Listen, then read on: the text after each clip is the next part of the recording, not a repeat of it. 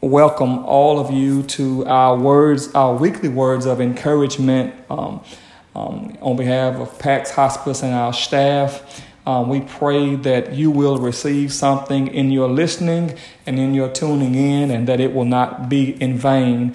We know that all things work together for the good of them that love the Lord, to them who are the called according to his purpose. Even if they don't feel good, they always work together for good. And we pray that you will find some inspiration and some encouragement over these next few minutes. My word today will come from the book of Galatians, chapter 4. And I'm going to read a verse or two there. Galatians chapter 4 reads thusly, "But when the fullness of the time was come, God sent forth his Son, made of a woman, made under the law, to redeem them that were under the law, that we might receive the adoptions of son." And I want to just talk about and encourage you just a few minutes from these words, when God shows up. When God shows up. In our text, if we look at our text, I'm so glad that Paul, as he writes to the churches there in Asia Minor, because they had been deeply influenced by this heresy called Gnosticism. A little bit of history. For the Gnostics suggested that there was no way that Jesus could have come in the flesh. They was trying to find some kind of way to excuse their own behavior. They said that the environment in which we live, matter, was inherently and incurably evil. They said that we're made sinners and we can't help but to sin, but because every time we breathe in and out the air, sin becomes a byproduct of our contamination with matter. They took it a step further. They took it a step further by suggesting that Christ could not have come in the flesh. He could not have come in the flesh, that if he had come in the flesh, that he would no longer have the ability to be pure, because contamination with matter and the environment would have made him inherently evil as we are. And so they said that Christ never had a physical body.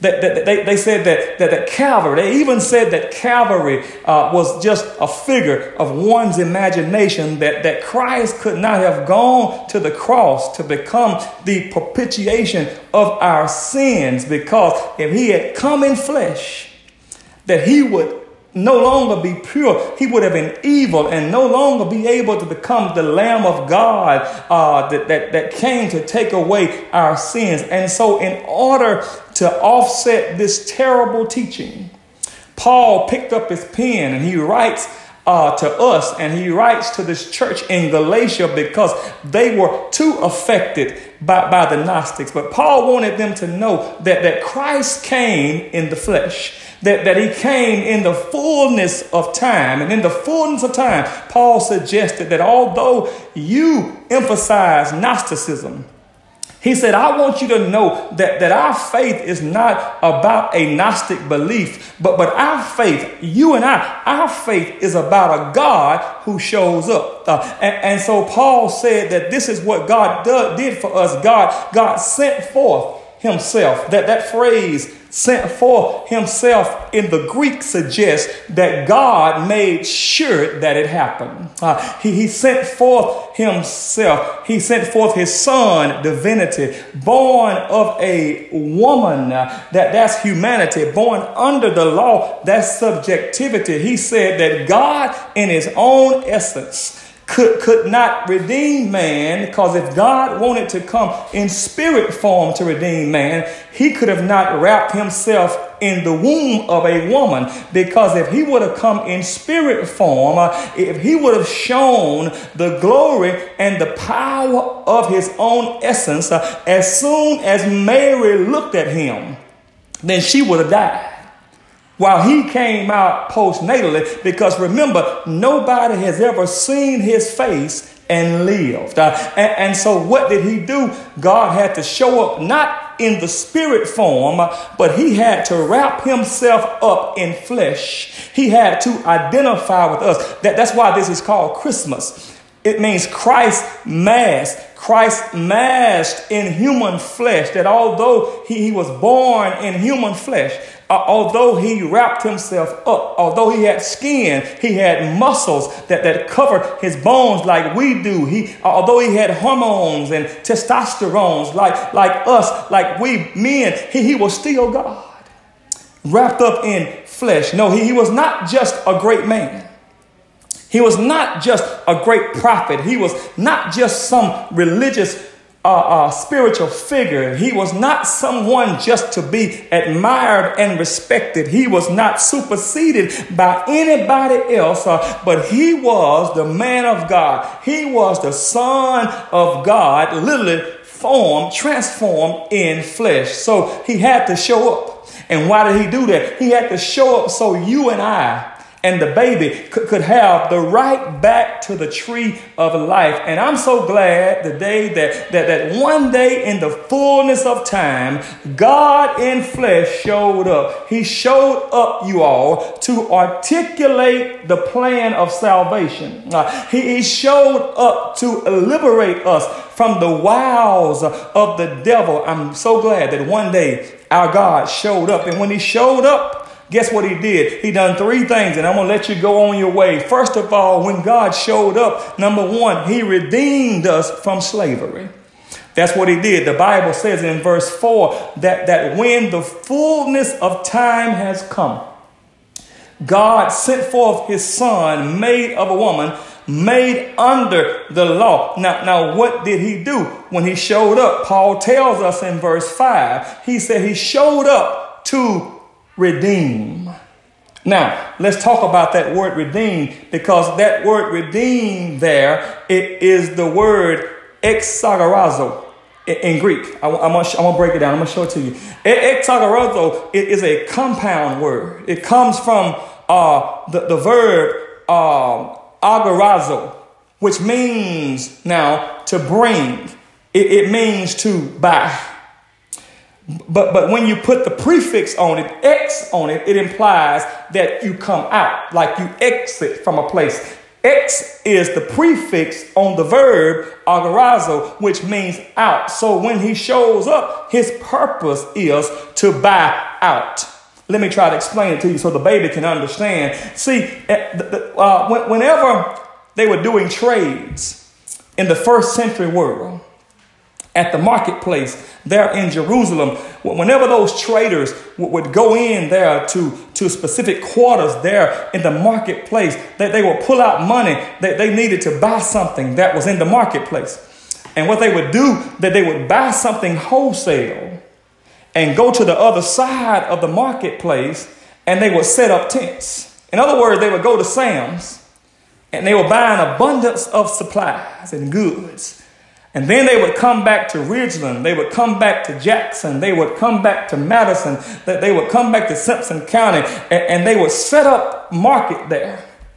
And they would just what they had just bought, they would set up and sell it at a double price. They would go buy DVDs. They would go buy the Red Box, and they would go buy a movie for $1. They would burn them and then go back and sell that same movie for $5. You know how we do. They would buy something in the marketplace at a cheap price and then resell it in the marketplace. That is the word agorazo. But I thank God for Jesus, because the word here is not agorazo. That word is exagorazo, which means that one day in the marketplace, Jesus came down as a trader, And on that trading block, Satan was in charge of the commodities. On one side of the marketplace, he had folk last name that start with S. On the other side of the marketplace, he said he had folk that last name started with W. He had folk that last name started with F. He had folk that last name started with a B on it. And one day in the spirit realm, 2,000 years ago, Jesus came to Satan and said, Satan, I heard you selling commodities. Because all of us were condemned to the devil and condemned by death and hell and the grave. For the wages of sin is death, but the gift of God is eternal life. But God went to the table. And watch what he did. He requested your name, Yolanda. He requested your name, Jessica. He requested your name, Kelly. He says, listen, let me buy them. Let me buy them. He paid the price to buy you in the marketplace. But you know what? I'm so glad when he bought us in the marketplace, he didn't go to the other side of the marketplace to resell us to one of hell's emissaries. But what he did, he brought us out of the marketplace. He he brought us out of the marketplace, never to be sold again. And I wonder, just by chance, is there anybody that's on the line with me that really got a testimony that when God shows up, he'll pull you out of some situations, he'll pull you out of some circumstances. Some of us ought to thank God this evening that you've been brought out of some bad relationships. You've been brought out of bad credit. You've been brought by divorce. You've been brought. So you ought to thank God today that you've been in the marketplace, but one day Jesus happened to show up. So number one, he redeems you from slavery. But then secondly, when he shows up, he'll release for you his spirit. Look down at verse number 6, and I'm almost done. He said, because we have been redeemed, ye are sons. God has sent forth the spirit of his son into your heart. The spirit, you all, the pneuma of God. That means the breath of God, that God has allowed the Holy Spirit to come into your heart. And I thank God this evening that when you allow God to show up in your situation, guess what he does? He has a way of putting something on the inside of you. There may be somebody on the line that can testify that God has given me something. I may not have anything under the tree, but God has given me something. And when God gives you the spirit on the inside of your heart, let me tell you something. Don't you ever allow anything else or anybody to access that thing that God has placed in your heart. When God shows up, he'll put his spirit in your heart. He'll put joy in your soul. He'll put dancing in your feet. He'll put clapping in your hand. He'll also give you a peace of mind that surpasses all understanding. And somebody here this evening, you may not be able to enjoy my message because you can't enjoy the peace of God because you allow something or somebody to bring you back into that marketplace. But you got to understand that when God put peace in your mind, y'all, don't allow debt and depression to take away the things that God has put in you. But you know what you do? You ought to start focusing on the stuff that God has already placed in you. That's why we sang the song at my church that this joy that I have, the world didn't give it to me and the world can't take it away. So I made up my mind, my brothers and my sisters, that I'm going to stop reflecting on on what the world has tried to take from me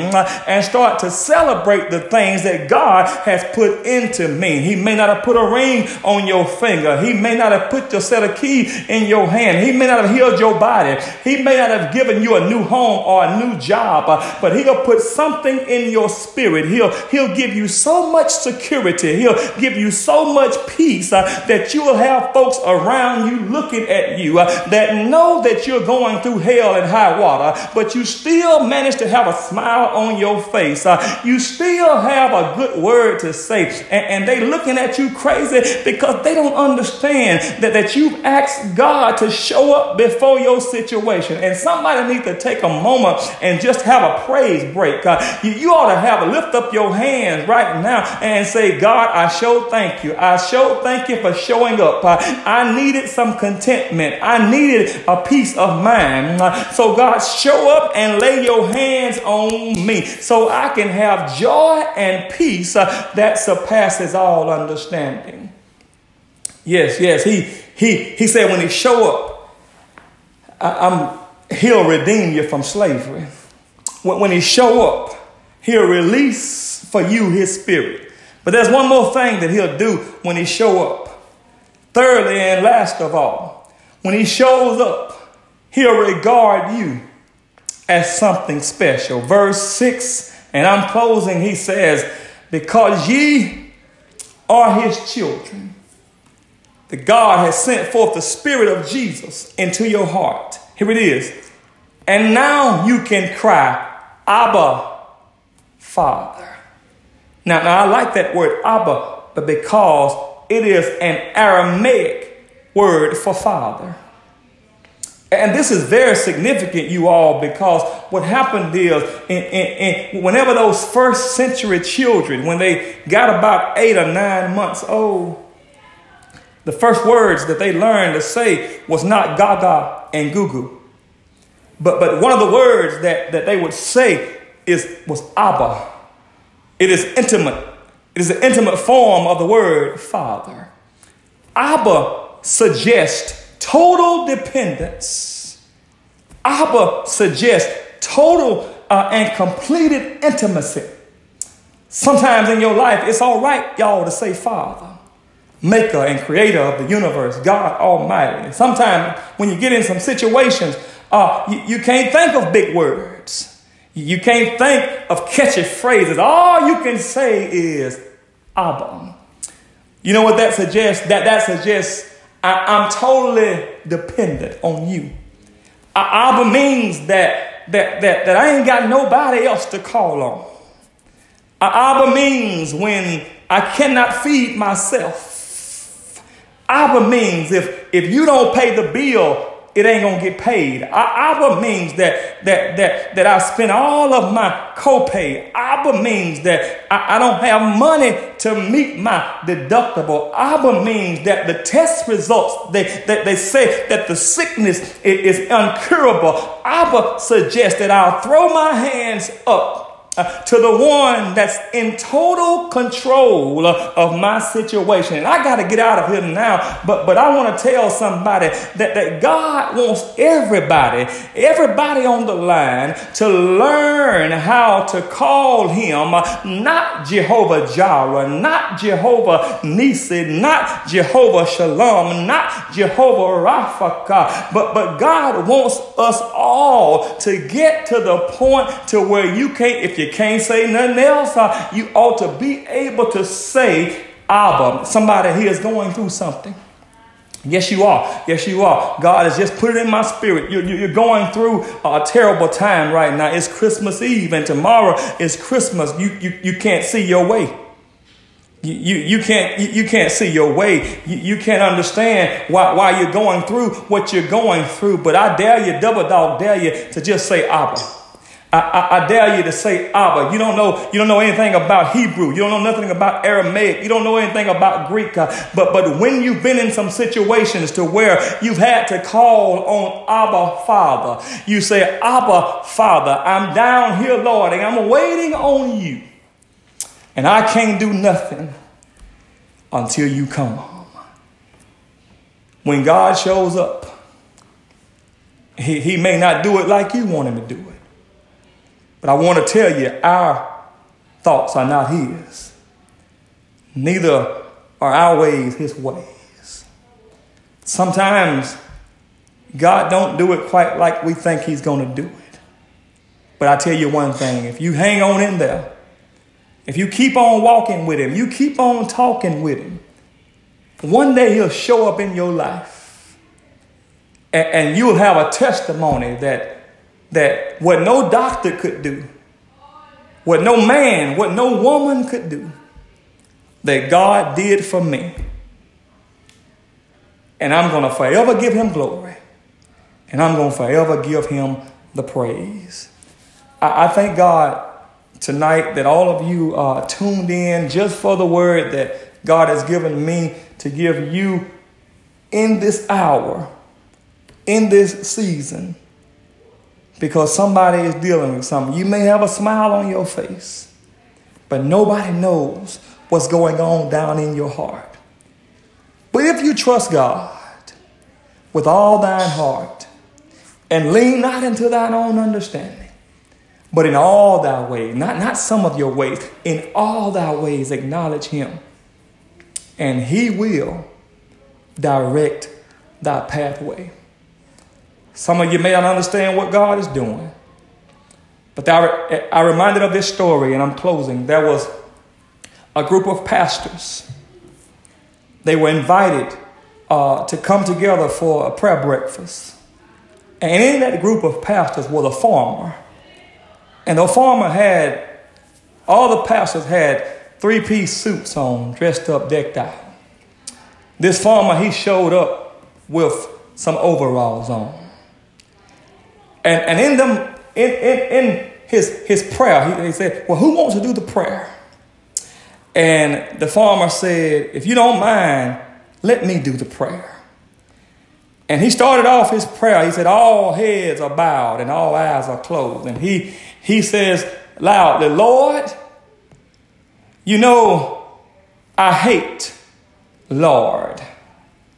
Now the pastor opened up one of his eyes and he growed a little bit concerned about what the farmer was getting ready to do. And then he says, Lord, you know, I hate buttermilk. And everybody began to open their eyes and they looked around, and the pastor continued to close his eyes, and then he loudly proclaimed, he says, Lord, you know I don't care nothing about raw white flour. Then everybody opened their eyes and they began to feel discomfort. And then the farmer added, but Lord, when you put them all together and you bake them, you know I love those fresh, warm biscuits. So Lord, when things come up that we don't understand, when things come up that we don't like, when life gets hard, when we don't understand what you're doing and saying to us, help us just to relax and wait till you're done mixing things.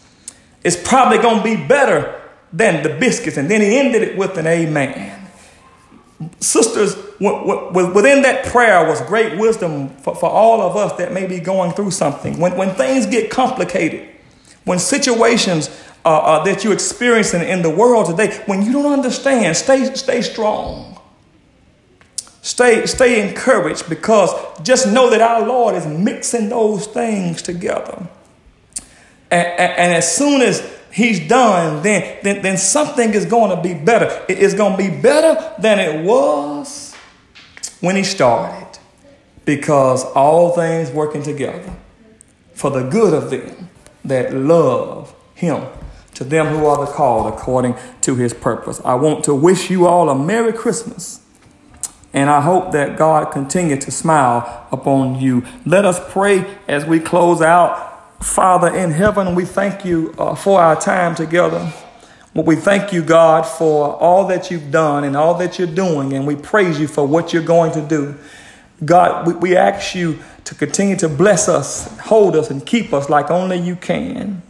And God, on tomorrow morning, I pray that even if somebody doesn't have anything under the tree, that God, they still celebrate you for dying on the tree.